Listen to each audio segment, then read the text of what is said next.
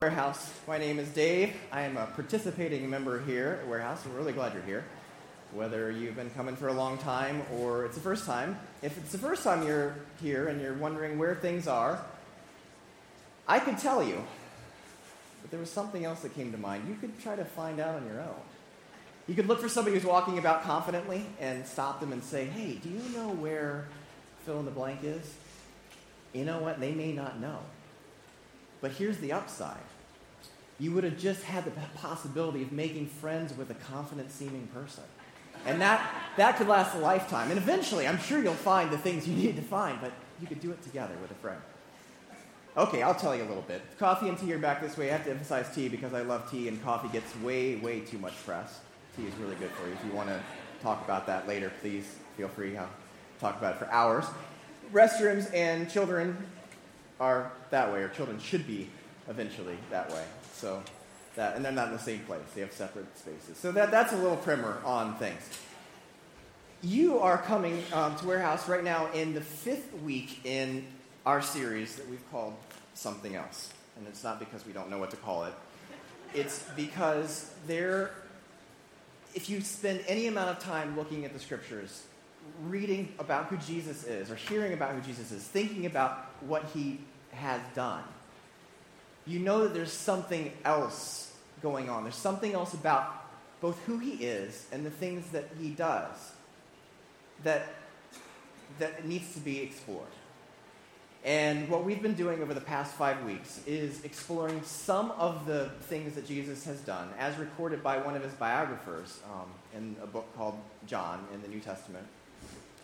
There are a number of things that we've been considering looking at these accounts in this Gospel of John. This week we're going to be looking at an account where Jesus he meets up with his disciples in the midst of a storm, and he calms the storm. And it's mysterious, and it's wonderful, and there's much more going on in it than meets the eye. But at the heart of it is this idea that there is peace in the midst of a storm.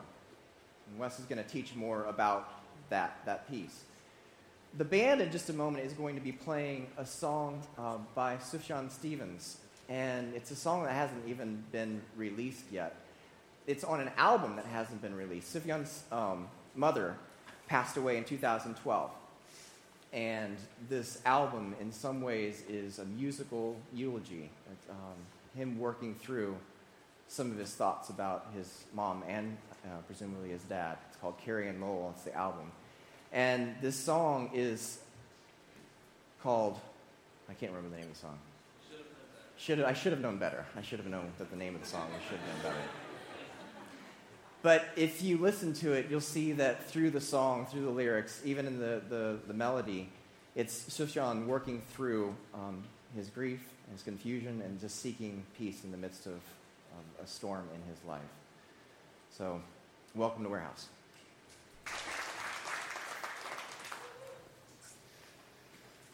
Getting caught in a storm can be horribly frightening. When I was in college, I took a trip to visit my brother and his wife in Alaska. And as usually the case, when my brother and I get together, we decided to do some kind of crazy adventure.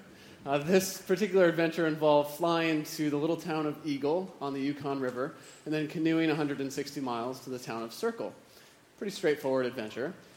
The real adventure started, though, on our flight to Eagle, because we were in a small single-engine plane and flying over some pretty rough terrain, which normally wouldn't have been that big of a deal, but we ran into a storm.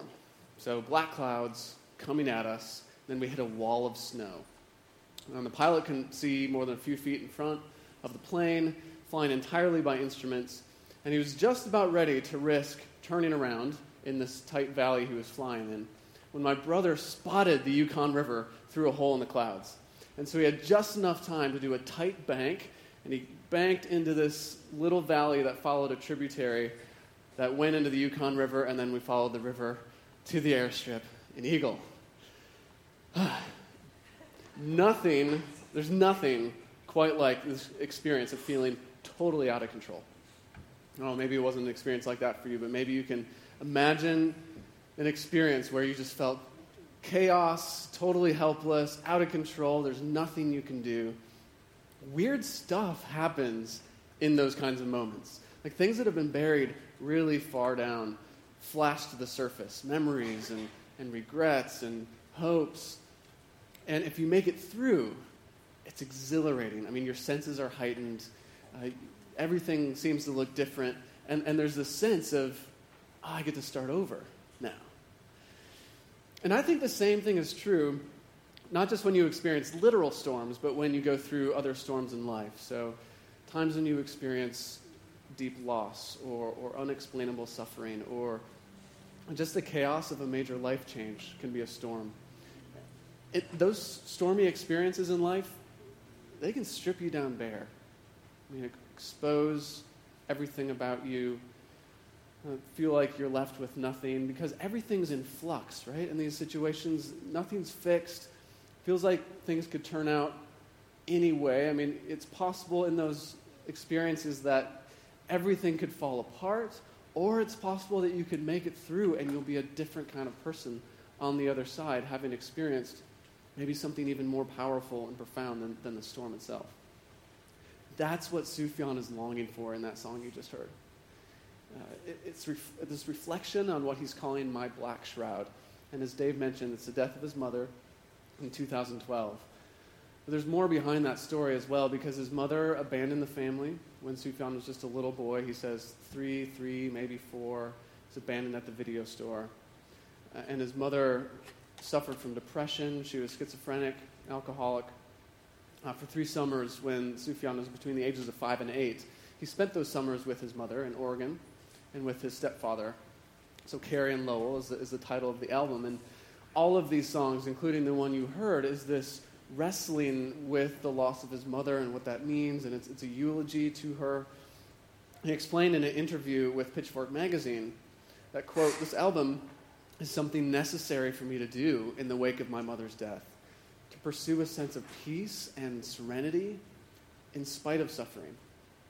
It's not really trying to say anything new or prove anything or innovate. It feels artless, which is a good thing. This is not my art project. This is my life."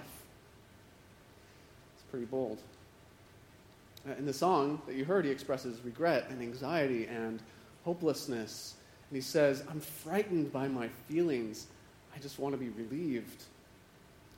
And so he's looking for anything that he can latch onto to find that peace, little glimpses of beauty like that hole in the clouds, anything that can keep him going. And I don't know if you noticed, but in this song he mentions, "But my brother has a daughter.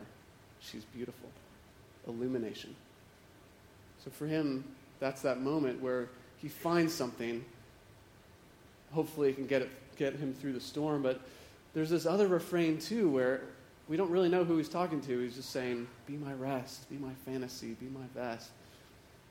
It's this prayer for someone or something to be his peace in the midst of that storm.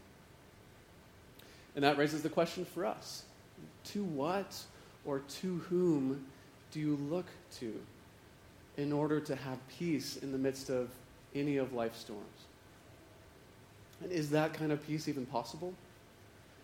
That's what we need to wrestle with today. Before exploring that some more, I want to read about an actual storm recorded in 3 of the biographies of Jesus. They're found in the Newer Testament.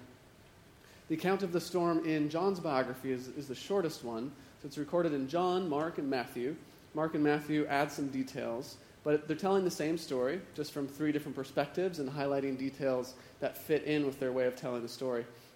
I want to read John's, and it's in John 6, starting in verse 16. When evening came, Jesus' disciples went down to the lake, where they got into a boat and set off across the lake for Capernaum. By now it was dark, and Jesus had not yet joined them. A strong wind was blowing, and the waters grew rough. When they had rowed about 3 or 4 miles, they saw Jesus approaching the boat, walking on the water, and they were frightened. But he said to them, "It is I. Don't be afraid." And they were willing to take him into the boat, and immediately the boat reached the shore where they were heading. The Sea of Galilee, where the disciples are rowing across, it's a massive lake in the Middle East. It's about 7 miles across, probably, where they were doing their rowing. It gets to about 150 feet deep. As you see, it's surrounded by hills. So when a storm whips up, it's a real storm. It becomes a cauldron in there. And I think the worst storm recorded in the last couple decades, there were 10-foot waves that hit the town of Tiberias, which is just down there. So this is not a lake that you want to be stuck out in the middle of in a 25-foot boat without life vests and without cell phones and other safety gear and radios. And this is exactly the situation that the disciples were in. They've been rowing with this nasty headwind all evening into the night. So they're almost exactly in the middle of the lake when this happens, 3 or 3.5 miles out in the middle when the bad storm hits. It's probably something like Rembrandt imagined as he painted the storm on the Sea of Galilee.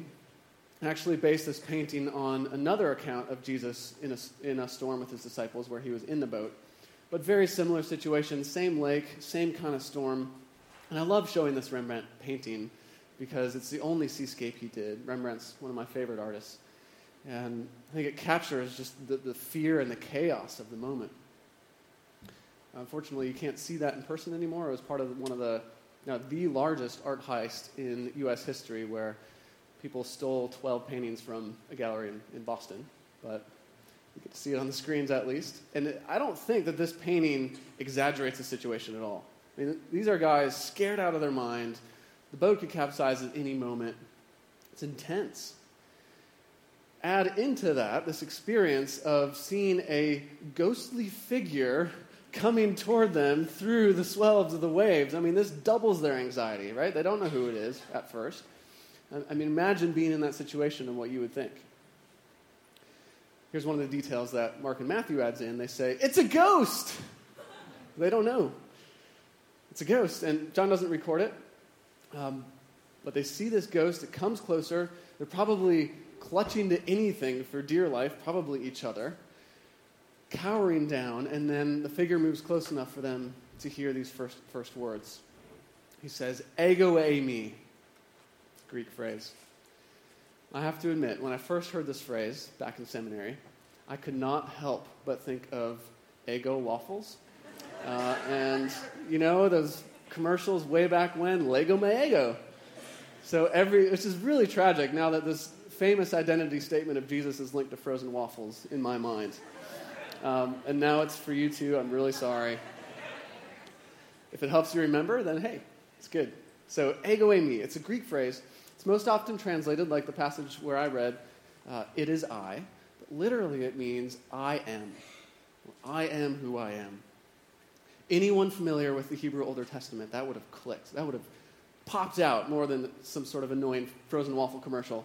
And they would have known what was going on. Because many years earlier, when God spoke to Moses through a burning bush, telling him he was going to be the one to lead the Hebrew people out of slavery in Egypt, Moses asked him a really important question.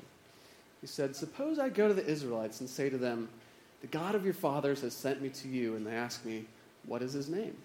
Then what shall I tell them? God said to Moses, I am who I am. This is what you are to say to the Israelites. I am has sent me to you. God also said to Moses, say to the Israelites, the Lord, the God of your fathers, the God of Abraham, the God of Isaac, and the God of Jacob, has sent me to you. This is my name forever, the name you shall call me from generation to generation.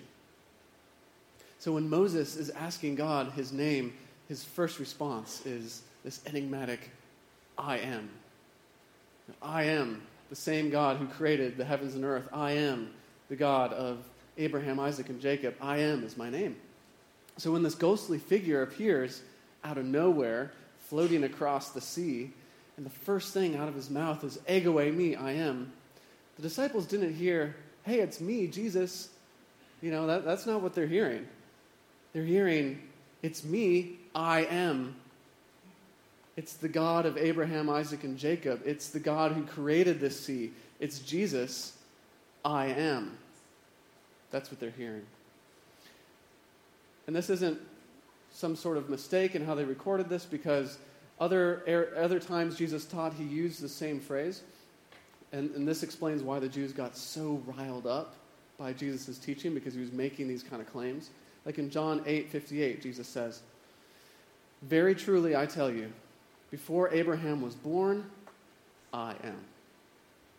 At this, they picked up stones to stone him, but Jesus hid himself, slipping away from the temple grounds. Why the stones? Because Either Jesus is blaspheming God, claiming to be the creator God himself, and that is a penalty. The penalty for that is stoning. Or he is really God, really the I am, and he is rightfully claiming that name in this moment. So when the disciples hear that, ego eimi, they knew. I mean, it's hard to know exactly what they were experiencing, but think they hear that and they have just seen this figure walking across the water. They would have linked the two and known this is the God who created the sea. This is I am approaching us. It's Jesus. And then another sign, Jesus steps into the boat, the storm stops. John doesn't record that detail, but Mark and Matthew do. And then this fascinating thing at the end as well, that John writes. He says, immediately the boat reached the shore where they were heading. And we don't know if this was another miracle or what. Remember, they're in the middle of the lake, so this seems kind of strange. The disciples suddenly found themselves on dry ground. They're at peace, they're at rest, they're amazed at what's just happened. I think there's a reason John includes this. He loves to make references back to the Old Testament to help us connect these things. That's what he's doing here, I think, because in Psalm 107, it's a psalm that the Jewish people have been singing for centuries about the power of the Creator God. He's linking his telling of the story to that psalm very intentionally, so we cannot mistake who Jesus is. Now, I want to read a section from that psalm so you see it. The psalm begins this way. It says, "Give thanks to the Lord, for he is good. His love endures forever. Let the redeemed of the Lord tell their story." And then several stories later, it says, "Some went out on the sea in ships. They were merchants on the mighty waters. They saw the works of the Lord, his wonderful deeds in the deep. For he spoke and stirred up a tempest that lifted high the waves. They mounted up to the heavens and went down to the depths. In their peril, their courage melted away. They reeled and staggered like drunkards. They were at their wits' end. They cried out to the Lord in their trouble, and he brought them out of their distress. He stilled the storm to a whisper. The waves of the sea were hushed. They were glad when it grew calm, and he guided them to their desired haven. Let them give thanks to the Lord for his unfailing love and his wonderful deeds for mankind. Let them exalt him in the assembly of the people and praise him in the council of the elders." Here's what's going on. All of the actions of the Creator God praised in Psalm 107 are the same exact actions of Jesus in John 6. Very intentional link, which for anyone who hears this story and for the disciples who were in that moment meant worship him. This is God, the great I am, who has come to give you peace in the midst of the storm. This is the fifth sign that John mentions in his biography of Jesus. We've looked at 4 so far in the series. Each of these signs, each of these miraculous events is pointing to something else about who Jesus is, each one building a portrait of that as we go along. So we're starting to see that this isn't just Jesus of Nazareth. This isn't just Jesus, son of Joseph. This isn't even just Jesus, the great prophet. This is Jesus, I am, the divine Son of God. And at the same time, what each sign is doing is it's showing another dimension of his mission, why he came, why God is here in the flesh among them. In the previous 4 signs, we've seen in various ways that it's Jesus working out God's ultimate mission to make all things new, so that he's leading people to experience God's abundance and God's unconditional love and unexpected mercy and provision. So what's the color and depth added here? What are we encouraged to see about Jesus and about his mission with this sign? And that brings us around to where we started. So I think what the sign is doing, besides pointing to the identity of Jesus, is it's revealing that part of Jesus' mission was to make it possible to experience peace in the midst of life storms. I know that many of you have a stormy past, a past that brings that hurricane right into the present, and maybe a present that is equally stormy, that either has patches of rest in it or just feels like constant whirlwind stuff. And the last thing I would want to do, given that reality of our lives, is point you this morning to some cliches, some platitudes that you could say just to make you feel better. Statements that don't really bear the weight of that reality. Stuff that's real. I don't know, maybe you've heard people say things like that, cliches that you think maybe should be true, but they hurt on a deeper level. Things like, it'll all work out. It'll work out for you. You just need to grin and bear it right now because you'll get through it. You'll manage. Well, okay, what if the storms don't go away? What then? Right? What if the past just keeps whipping into your present and causing that storm to increase? Are those cliches going to bear the weight of that reality? Doubt it. I think the sign we looked at today in John 6 points to a truth that is so much deeper than what those cliches are trying to get at. This Jesus walking on the water, stilling the storm, bringing his disciples to their destination. It is first and foremost a sign that God is with us in the storms. And it is that reality that leads to peace. Before explaining that a little bit more, I think it's important to realize this idea of God with us in storms is the complete opposite of most other religions. Most world religions identify God as someone who's above the storms, right? Outside of the chaos and the suffering of the world. And if you desire to experience peace or closeness with God, you basically have two different options. You can be a good person so that one day you'll get to wherever God is, heaven or whatever, and so you'll experience peace there eternally, all the rest. Or you're too attached to stuff in this earth. And the less attached you are, the less suffering will cause you pain, the more that you're able to experience peace, nirvana, mindfulness. Two main options in world religions. Christianity is radically different. I don't believe that either earthly escape as our ultimate goal or earthly detachment are satisfying at all. I find them completely unsatisfying ways to experience fullness of life now and to have adequate hope for the future. I believe that Christianity offers an entirely different perspective and approach. And the radical claim is that God himself entered into the chaos of the world and got battered by the same storms that batter us. And he remains in them to this moment.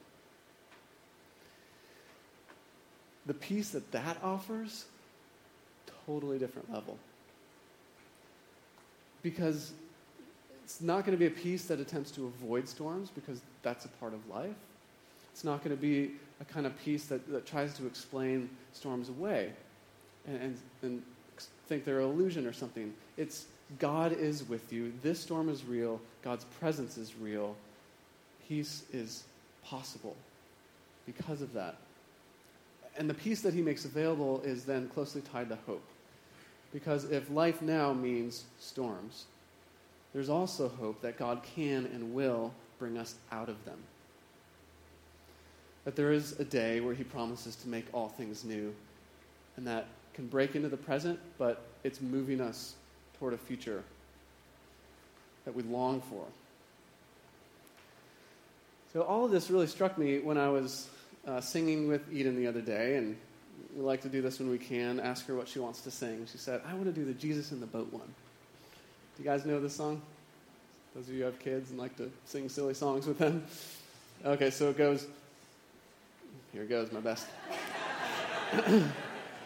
With Jesus in the boat, you can smile in the storm, smile in the storm, smile in the storm. And then as you go, you drop out words. So it ends up with, in the, you can, in the, in the. Right. Thank you. I will join the band next week. Well, so here's the thing about that. I would dare to bet when you heard me sing that, you're like, it's one of those cliches, right? Jesus in the boat, you can smile in the storm. I mean, maybe that's okay for kids, but for adults, I mean...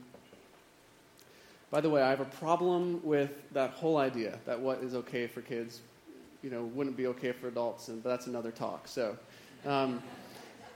I guess you could use a song like that as a cliche. I don't think this is. And part of it is where it's coming from. It's from a line in a song by John Newton, who's born into an English sailing family in 1725. And by the time he was 11, he was already going with his father on sailing missions around the Mediterranean. And by the time he was 18, Newton was a midshipman on a slave boat in West Africa. Several years in the slave trade, she later described as absolutely horrible. He was marauded on an island for a couple years as well, where he basically was treated like a slave by his captain. And so after several years of this, being in the slave trade, being marauded, he was heading back to England, and he barely survived. A massive storm killed half the crew. He was actually swept off deck, but he held onto a rope, and so he survived. It was one of those storms, literally, that at the end of it, as he got through, it changed him. He said, "This isn't how I want to live. There's a different way." And when he returned to England, after a while, he became one of the most ardent supporters of the abolition, right alongside William Wilberforce. He became an Anglican priest and the writer of hundreds of songs and hymns, including that one, and maybe most famously Amazing Grace, and hundreds of others. Now, if anyone can talk about smiling in a storm with Jesus in the boat, it's John Newton. And I would claim that this is John Newton or anybody else, this is actually a reality, that there can be a different experience of storms because God is with us. A different experience of storms because there is a God who entered them and experienced them and was battered for us. Because Newton isn't saying, just grin and bear it, you'll get through it. Or, this storm isn't real. Pretend things aren't so bad and things will get better. No, he's saying you can actually experience freedom from fear. That kind of smile. Not but deep contentment, peace, rest, because Jesus is with you and his presence is able to bring that kind of peace. It's not the kind of peace that we can muster up on our own with special techniques, although, of course, those things can help. This is God's presence and God's peace as gift, sheer gift to us, and we receive it. We experience it as gift so that, not that our storms can disappear, but that we can actually weather those storms by grace and not by grit. So let's pray together.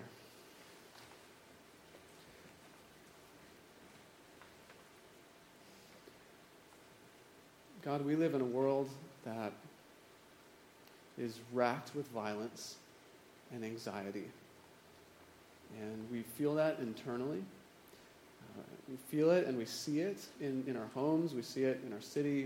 We see it in the world. And we're just sick of it. We're tired of it. I think it's good to acknowledge as well that often we're a part of it. So I want to start by asking you, God, to forgive us for the ways that we have contributed to violence, contributed to unrest, because of our clamoring to be first or best or whatever. And Lord, have mercy on us for all the ways that we experience storms simply because we live in this broken world, this fallen world. We long for it to be made new. We long for that to happen now. We recognize that it's not going to happen until you return, so we long for that. In the meantime, we hold tight to this reality that you have entered these storms, that you know them, that you've experienced them, that you've conquered them. You've entered that thick mess of our humanity and our sin, and you've said no more to the brokenness. And because of that, and because you died and rose again, we know that these storms aren't our final reality. There's more. And that you are with us, and because of that, you have made peace available as a gift. So thank you for this gift that's available now, and we ask for more of that and to cling to your promises for the future. And as we experience more and more of your peace, pray as well that you would make us peaceable people, people who spread that peace wherever we go, with whomever we talk, and whatever we do. And it's in your name, the great I Am, that we pray. Amen. Why don't you stand with me if you're able, and I'll send you out with some words. This is from Philippians 4. It's a letter that Paul wrote to the church in Philippi, all about joy and peace in the midst of suffering. So I think these words are appropriate for us.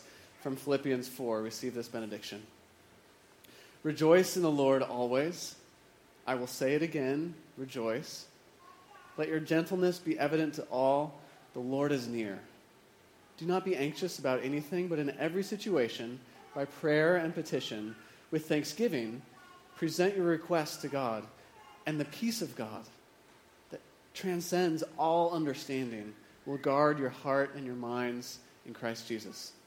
Go in grace.